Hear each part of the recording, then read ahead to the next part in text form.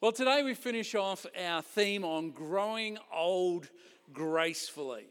And it's been a great theme, I think, and it's been relative to all of us, no matter whether we're young, whether we're old, we're on this journey called life. And on that journey, we're all growing old, and we want to get to the end of our lifetime being filled with the Spirit, being renewed daily in the Spirit of God. Yes, our body grows tired, our body grows weak and exhausted at times, but our spirit is renewed daily. And so we can come to the end of our time here on earth, filled with the Spirit, hoping for a great tomorrow, believing for many more things to come, believing for things generationally that will continue after our life is gone. It's a great life. You know, there's so many messages out there. You watch the news, you watch the media, you watch current affairs programs. There's so much negativity about what life is and what life does. I'm here to tell you that as a follower of Jesus Christ, it is a great life. Yes, there's trials. Yes, there's hardships. Yes, there's all sorts of things that we have to endure throughout. But at the end of the day, this is a great life. Great. Good to see you getting excited about that. And so growing old gracefully. You know, we've looked at 8 different keys over the last few weeks of how we can grow old gracefully. We've talked about being an encourager, being able to encourage people. We've talked about having a generous spirit towards people. We've talked about doing real life together. Not just living at that superficial realm, but doing real life together, being vulnerable. We've talked about not withdrawing when things get tough. We've talked about not being content, sitting on the sidelines, but getting involved, getting them. I talked to someone this morning. I talked to Janine, who's just walked 150 kilometres over there in Spain somewhere. Is that right? And with her sisters, and just the experience of waking up each day and walking all that distance with her sisters and camping out and drinking coffee. And she said they didn't run out of words at all in 150 Ks. That's awesome. See, that's experience. That's life. Not content sitting on the sidelines, but getting out there and getting involved. We've talked about enjoying the journey while you chase the dream. We've talked about regularly celebrating, and we've talked about remembering that pressure is greatest before the breakthrough. So if you're feeling that pressure, you're feeling that tough time, look forward to the fact and the promise that something's about to break in that situation. Remember we did the balloon burst that I think shocked just about all of us when it happened. Today, I want to give you one more key. I just want to focus on one key today of growing old gracefully, and I've left the most important key until last. Because I wanted us to focus on this, and also because I think that this particular key today is the most significant and is the most challenging to all of us in the way we live life. And today I want to focus on this one key. And so if you will, turn in your Bibles to 1 Corinthians chapter 13. You will know it as the love chapter. The love chapter. I'm going to read the whole chapter to you because there's some truths I want to bring out of that this morning. Actually, let me read the previous verse. You realize that in the original writing of these letters, there were no chapter divisions. And so the chapter divisions have been placed there for our benefit, but sometimes we can actually lose something in the chapter divisions because there is a flow on in this text that we can sometimes miss. And so let me read the verse beforehand. It says, "First, however, let me tell you about something that is better than all of them." And Paul is talking about all the gifts that I've talked about. "If I could speak in any language, in heaven or on earth, but didn't love others, I would only be making meaningless noise like a loud gong or a clanging cymbal. If I had the gift of prophecy and if I knew all the mysteries of the future and knew everything about everything, but didn't love others, what good would it be? And if I had the gift of faith so that I could speak to a mountain and make it move, without love, I would be no good to anybody. If I gave everything I have to the poor and even sacrificed my body, I could boast about it. But if I didn't love others, I would be of no value whatsoever. Love is patient and kind. Love is not jealous or boastful or proud or rude. Love does not demand its own way. Love is not irritable, and it keeps no record of when it has been wronged. It is never glad about injustice, but rejoices whenever the truth wins out. Love never gives up, never loses faith, is always hopeful, and endures through every circumstance. Love will last forever, but prophecy and speaking in unknown languages and special knowledge will all disappear. Now we know only a little, and even the gift of prophecy reveals little. But when the end comes, these special gifts will all disappear. It's like this. When I was a child, I spoke and thought and reasoned as a child does. But when I grew up, I put away childish things. Now we see things imperfectly, as in a poor mirror, but then we will see everything with perfect clarity. All that I know now is partial and incomplete, but then I will know everything completely, just as God knows me now. There are three things that will endure: faith, hope, and love, and the greatest of these is love. What a great chapter. What a great chapter. This chapter, of course, many of you would have heard at weddings. Go to many weddings, whether those weddings be weddings of believers or unbelievers. Many choose this passage to represent the foundation of what they would like their marriage to be. Some important things that we need to recognize about this passage, which we'll get to. But I want you to first write down or remember this final key, and this is it. The greatest key to growing old gracefully is this: start with love and life will follow. Start with love and life will follow. And we'll explore that this morning. We'll open that up a little bit. There's some important things to notice about this passage, 1 Corinthians 13, that Paul wrote this particular letter to the church at Corinth. It was a church that had experienced some incredible growth. They had seen lots of people saved and won into the kingdom of God. But they were also growing as disciples of Jesus Christ. They were growing in their maturity. But there were also some issues in the church. There were some issues of moral living and holiness that needed to be addressed. There was some interesting theology that had crept into this particular church. So Paul writes this letter. And in this first letter to the Corinthian church, Paul teaches, firstly in chapter 12, he teaches on the gifts of ministry that are in operation in the church.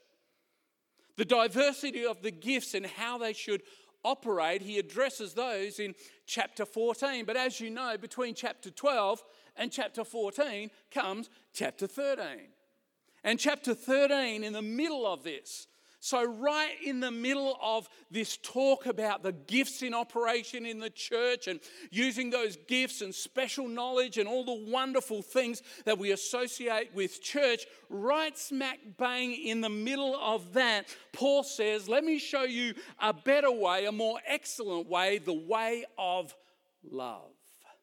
The way of love. This love that Paul is talking about here, it's the glue that binds everything together within the body of Christ. You must remember that when Paul is talking about this, he is talking within the context of how a church operates, how the kingdom of God operates, how the people of God operate. And that is fundamentally important, because this is not just talking about merely showing compassion like we would do, or charity as the world does, but this is something higher. This is something that God's people are called to.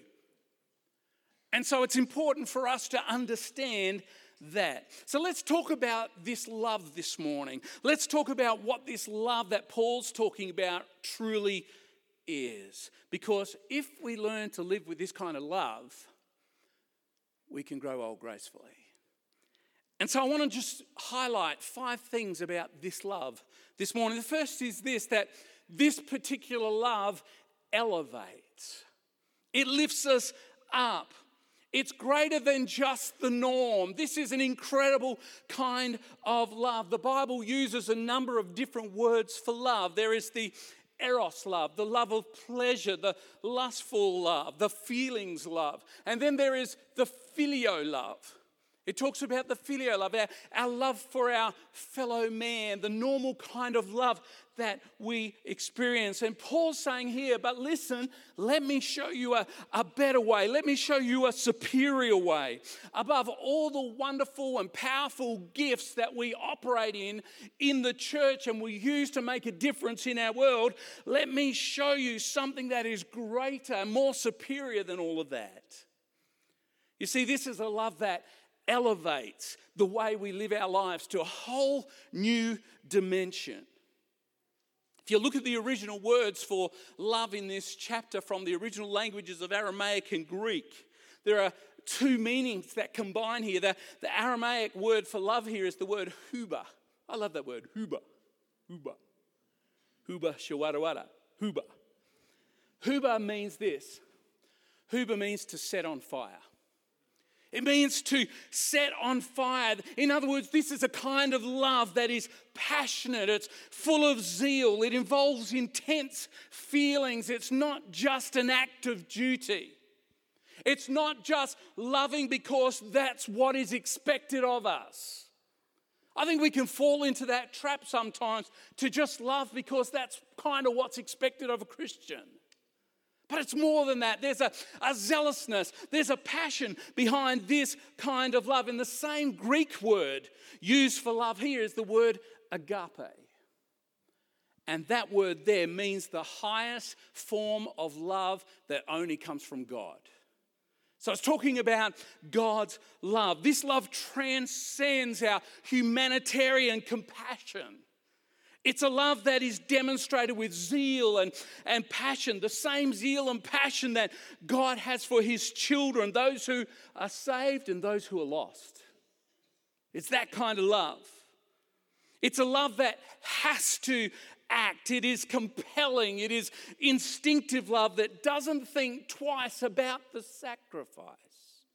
It's that kind of love. Now, when I was putting this together, you realize when I preach, I don't preach to you, I preach to us. And I found this incredibly challenging.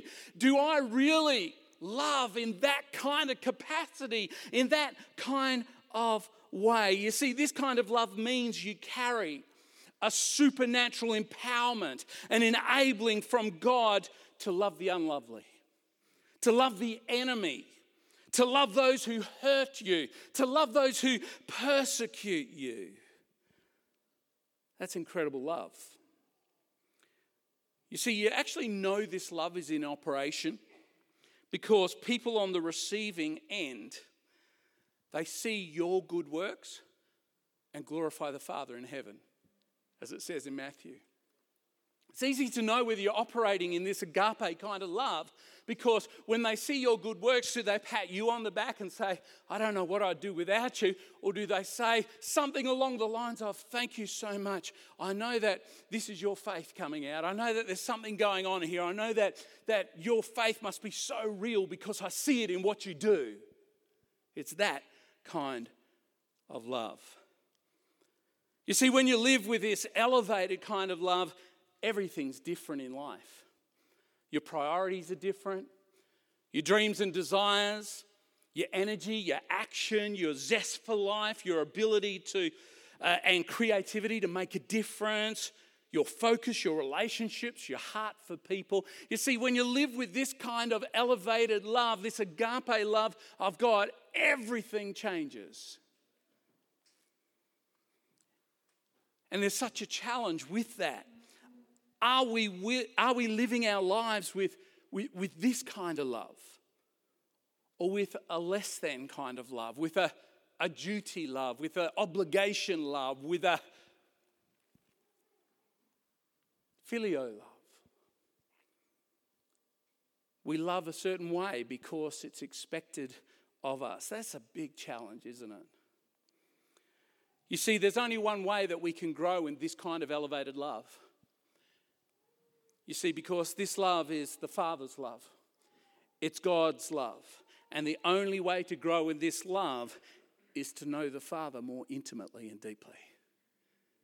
It's nothing we can do and say, well, I need to show more charity. I need to do more acts of kindness. It's not that kind of love we're talking about here. We're talking about a love that is expressed out of our personal relationship with God to a lost world. You see, the fact is, our expression of love actually shows our relationship with Jesus when it's this kind of love. So this love elevates. The second thing this love does is that it initiates. You see, this love starts things. It comes first before everything else. It's not an afterthought. It's not by the way, perhaps I should do this. This love initiates. I said at the beginning of this message that if we start with love, life will follow. And that is the key to growing old gracefully. It may sound fairly simple to you this morning, but it is actually a radical way of doing life. It is actually countercultural to the world, because the world would say the opposite. You do life and eventually love will come your way. You do life a certain way. You obey the rules. You go through the experiences of growing up and all that, and then eventually what will happen is that somewhere in the mix, love will come your way. But Christianity is not like that. Following Jesus Christ is not like that. You see, you start with love and life will follow. You see, the world is interesting. The world puts people like Elizabeth Gilbert's story, Eat, Pray, Love, on a pedestal. You see, it's all about life and then love. Every religious philosophy that there is out there talks about living a certain kind of way, living a certain kind of life, and eventually, if you do all the right things along the way, love will come. But what we do is entirely different. It's a radical kind of love. Listen to what Ravi Zacharias, a great author, says. He says, in every other worldview, at best, life precedes love. Only in the Christian faith does love precede life. The God of love has created us for his purpose, supremely found in loving God and our fellow human beings. Love succeeds life. It is both here and hereafter. You enjoy it, you spend it, you inherit it in still grander terms. And that makes us very different. John 3:16. The gospel in miniature. John 3:16. It does not say this, for God created life so he could love. It says, for God so loved the world, that he gave his only begotten Son, that whoever believes in him should not perish but have eternal life. You see, God's love comes first. John 10:10, Jesus said this, said the thief comes to steal, kill and destroy, but I have come that you might have life and have life more abundantly. You see, Jesus, the gift of love, first came to die for us and to take our sin on his shoulders so that we might therefore have life abundantly. You see, abundant life is first the result of overwhelming love. 1 John 4:19. We love each other as a result of him loving us first. What a beautiful scripture. First his love. First his love, and then our ability to love and do life at a greater dimension. You see, love initiates. And I think that's an incredible challenge for us as God's people. Because if we're to be like Jesus, we are to be people who initiate love. And I've got to confess, I don't always start with love. More often than not, in my experience, I start with caution. I start with wariness. I start with my guard up. I start with some walls or some barriers. I may even start at times with a little distrust or perhaps some self-protection. But love that initiates is incredibly vulnerable. It's amazingly vulnerable. You think about Jesus. You think about the fact that he loved us, knowing full well that his love could and would be rejected by many people. Amazing love. Behold, what manner of love the Father has given unto us, that we can be called the children of God. Amazing love. So I guess the challenge for us is this, that we have to learn to love with the barriers down. We have to learn to love as our initial response, not after we've weighed up all the advantages and disadvantages. We have to learn to love beyond the hurt. And that's a word for some of you this morning. We have to learn to love beyond the hurt. Some of you have been hurt. And what happens is the walls, the barriers go up. I'll never love like that again. But God's love says that we have to learn once again to love beyond the hurt. This God-given love initiates and leads to abundant life. This love elevates, it initiates, and this love validates. You see, I love the way Paul starts this chapter in 1 Corinthians 13. He says this, he says, if I could speak with the tongues of angels, but not have love. If I could prophesy and move mountains, but not have love. If I could live a sacrificial kind of life, but not have love, then it all amounts to nothing. You see, this love actually validates. It's the love that validates our words, our gifts in operation in our life, and our actions.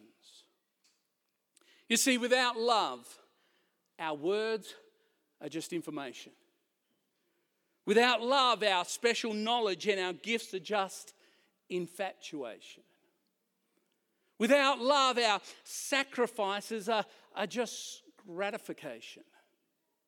But with the love that makes all the difference, with love, our words are revelation. Our special knowledge and our gifts are impartation. Our sacrifices are motivation to love more.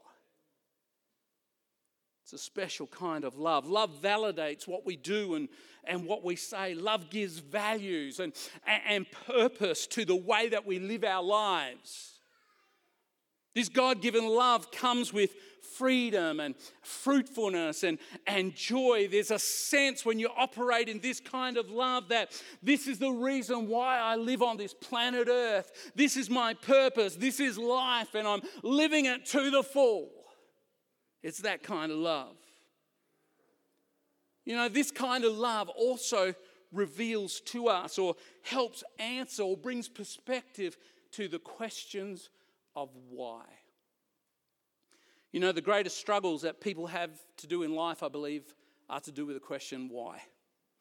Why did this happen? Why is this the way it is? Why can't this be different? But this kind of love answers and brings perspective to the why in life. And I guess the challenge is this: are our words, are our gifts, are our sacrifices that we make in life, are they accompanied by this kind of love, or are they sort of love restrained and held back? The next thing I want you to notice about this kind of love is this: this love demonstrates. You see, the love of God, by his nature, must be demonstrated. God's love is an active love. It's not an ideal or a philosophy to one day attain to. God's love is because God is love.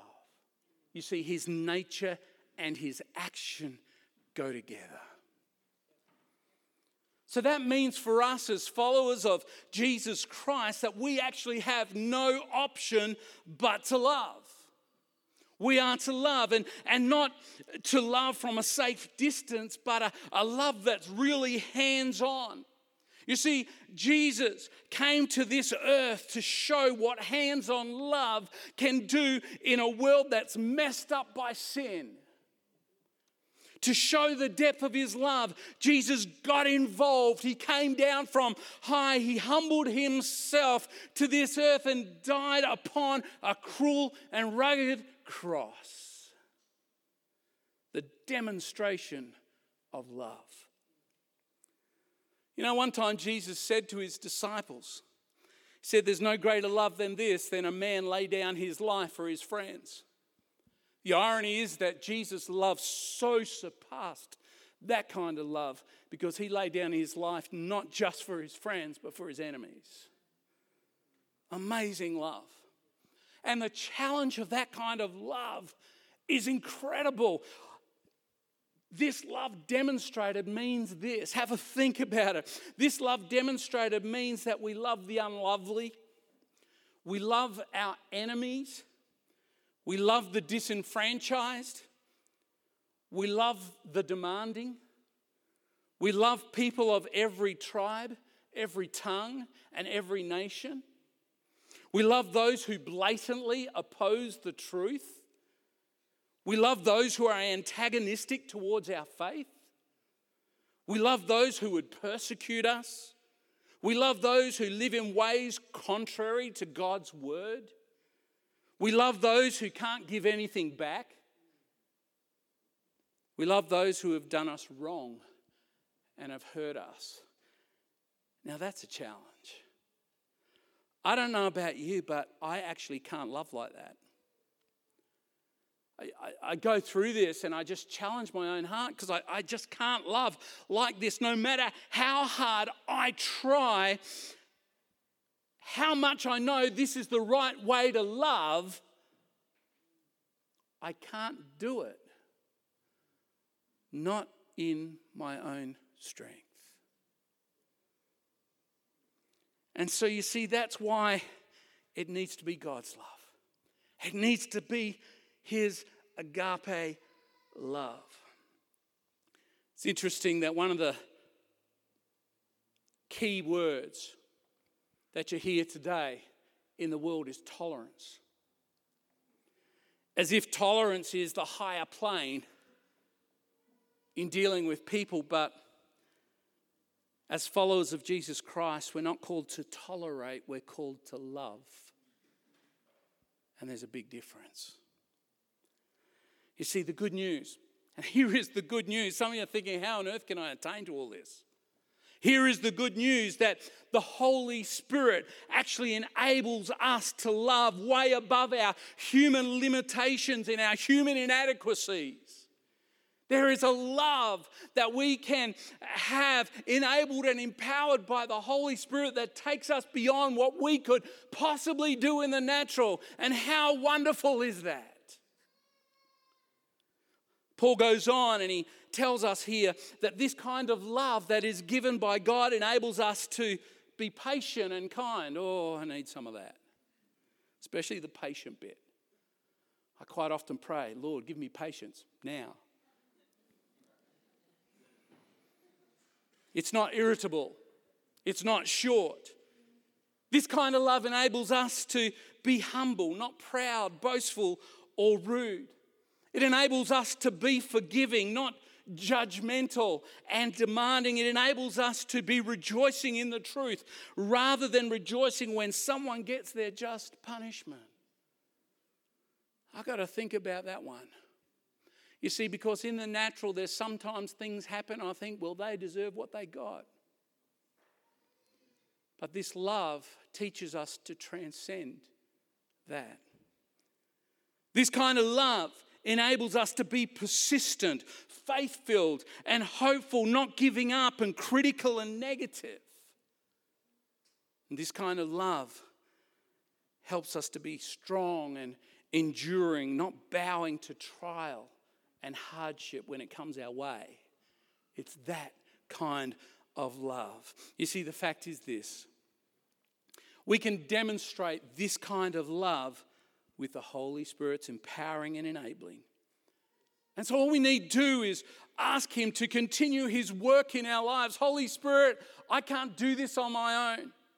I can't respond the way I should be responding. I know what your will is. I know what you would have us do. But in the natural, I just can't respond that way. So I need you to continue your work in me. I need the fruit of the Spirit in my life. And as we journey this life, seeing his grace at work within us and through us, we can actually grow old gracefully. The final point this morning. This love celebrates. This love celebrates. Paul tells us that gifts will fail, that words will eventually fail, but love remains. There are three things: hope, faith, and love. And the greatest is love. Have you ever thought why love is the greatest of those three? I believe it's because of this. Faith is temporary in the light of eternity. Hope is temporary in the light of eternity. But love is eternal. You see, when I'm in heaven one day, basking in the glory of God's radiance, I don't need faith because I'm surrounded by him. When I'm in eternity one day, I don't need hope because I just look into the face of Jesus and all hope is fulfilled. But love is eternal. Love is eternal. You see, this kind of love is to be celebrated by us.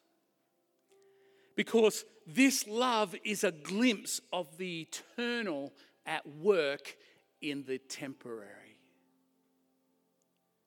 It's the reflection of Jesus Christ at work in us, which is the hope of glory.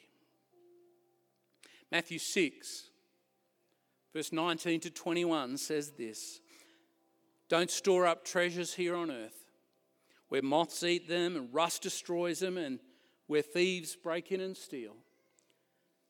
But store up treasures in heaven, where moths and rust cannot destroy, and thieves do not break in and steal. For wherever your treasure is, there the desires of your heart will also be." You see, the way we store up eternal treasure while we're here on earth is to live our lives with the elevation, the initiation, the validation, the demonstration, and the celebration of his love. And if we live our lives that way, and I know it's a challenge, but when we live our lives that way, we will enjoy the fullness of the journey, growing old gracefully. Amen. Let's bow our heads this morning. Thank you, Lord. Thank you, Lord.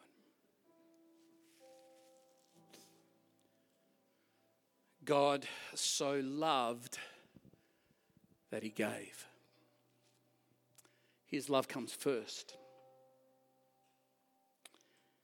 As you know, in order to live in the fullness of this love, the answer is in first receiving his love. You see, God so loved that he gave Jesus to save us from sin. Jesus was the ultimate demonstration of God's love, and we can come to him and accept him as Lord and Saviour of our life.